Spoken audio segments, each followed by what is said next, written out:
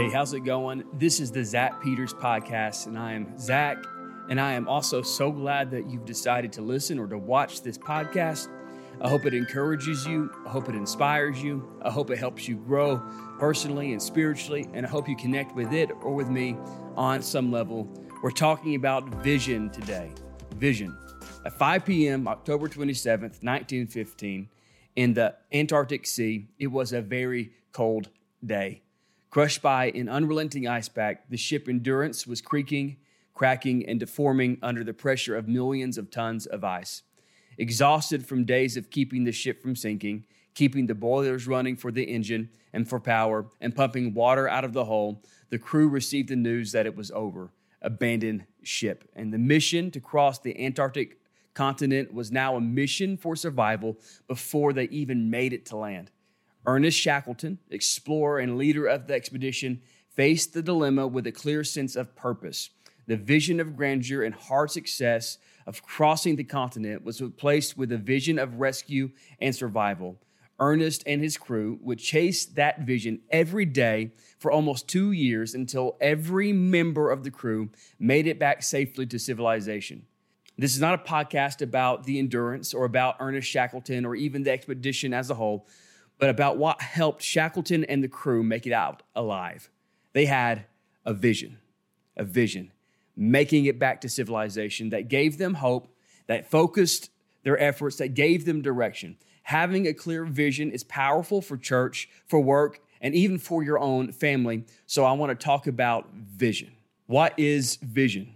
George Barna in The Power of Vision provides us a definition of vision that comprehensively summarizes what vision is from a Christian perspective. Vision for ministry is a clear mental image of a preferable future imparted by God to his chosen servants and is based on an accurate understanding of God, of self, and circumstances. In this definition, we can see the components of revelation imparted by God. It's future-oriented. It's about tomorrow and the next day. And it has an awareness of the physical context. It's about understanding your problems and issues that face you in the moment. Before we look at those three things, let me just say this. Even though Barna is talking about church vision, I believe that all vision needs to have a good grounding in who God is and the unique plans that he may have for your life, for your family, and for your business. A vision has to start with God. This can come from Scripture, which is very literally God's word. So never say God never tells you anything. Pick up the Bible and read it. It's words for you from him for today and for tomorrow. It could come from a Christian-based culture that produces certain Judeo-Christian ways of viewing life and thinking about things. Hopefully prayer is involved in making vision and finding vision. Maybe God has given someone great talent, great imagination to think about the future, to think about problems, sort of like having divine inspiration created inside your DNA. I could go on. For a church, vision starting with God is incredibly vital to the success of that congregation and in that community and whatever it does. But even for other organizations, a vision based on who God is and what he has done can go a long way. Horst Schulze, the co-founder and former president of the Ritz-Carlton Hotel, he has a way of placing Christ-like service to others in the vision of his leadership. His vision, injected into the groups that he helps lead and guide, produces profit, produces results without sacrificing care for the customer or even for the employee. It's a vision of how to do business that's grounded in who Jesus was and what Jesus does. His vision for others and not for just profit changed the way that great companies think about customer service, think about customer relations, and think about how they take care of their employees. A life-giving vision must in some way be shaped by God through prayer, through speaking to him, through listening to him, through scripture and meditation and being inspired by him through your imagination and the very DNA of who you are. God will reveal a very clear image of the future that he wants us to pursue. Where there is no revelation, people cast off restraint, but blessed is the one who heeds wisdom's instruction. This verse is often used to talk about vision, but here you'll see that vision is translated as revelation, and that's an important distinction to make. Correct vision doesn't just come from you making something up.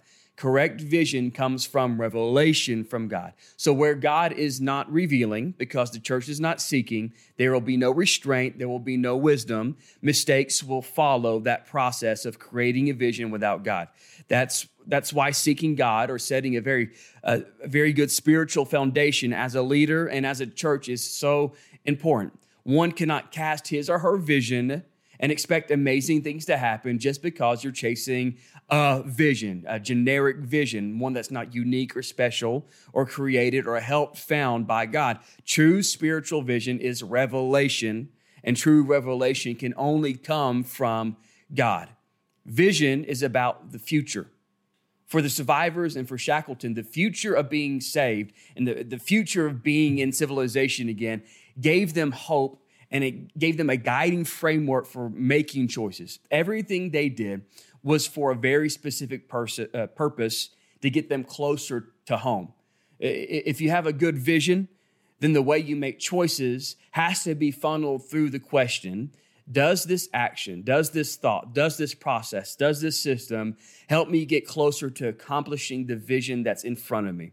There's a scene in Apollo 13 where Tom Hanks' character, he has to navigate without the aid of instruments and computers to help correct the trajectory of the ship as it returns to Earth. There was a leak, and the leak was pushing the ship just enough off so that they would skip off the Earth's atmosphere and basically float off into space forever.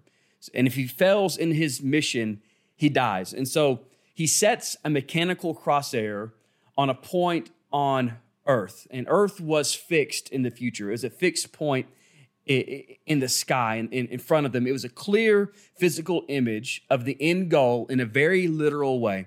And he uses a fixed point in the future to help guide the ship into the right trajectory to get them home. He pointed the spaceship and moved forward, guided by the image in the crosshairs.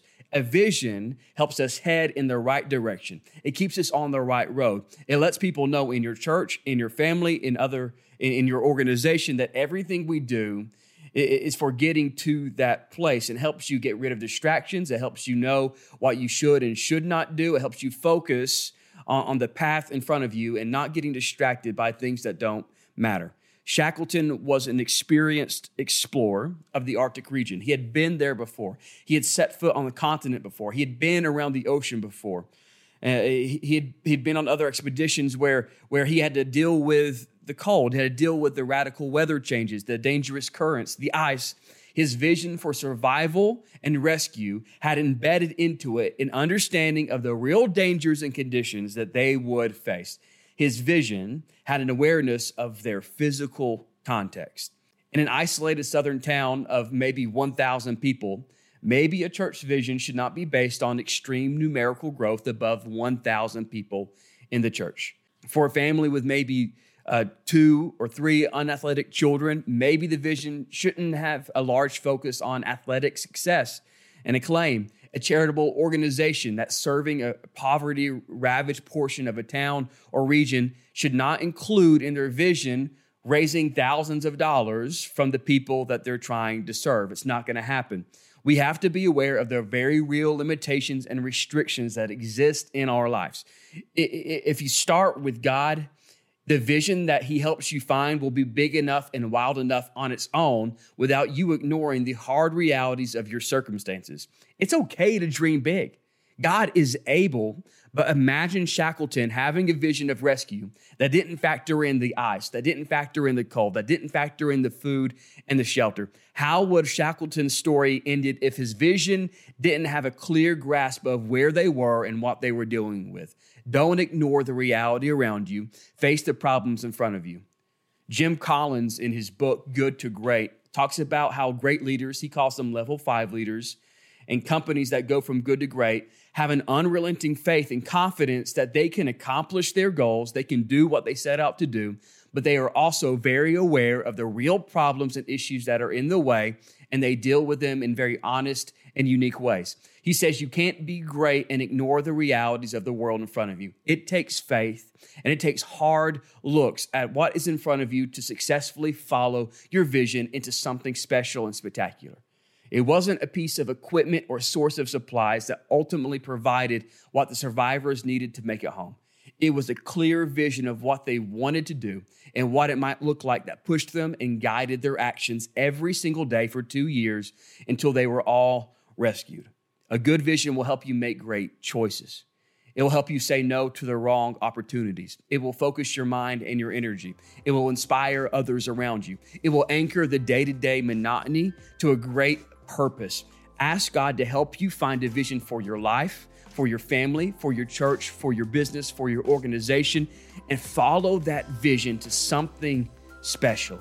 You have to find a vision for the things that matter in your life. Without the vision, without the revelation from God, you will perish. You will make choices that don't make sense for what God wants for your life.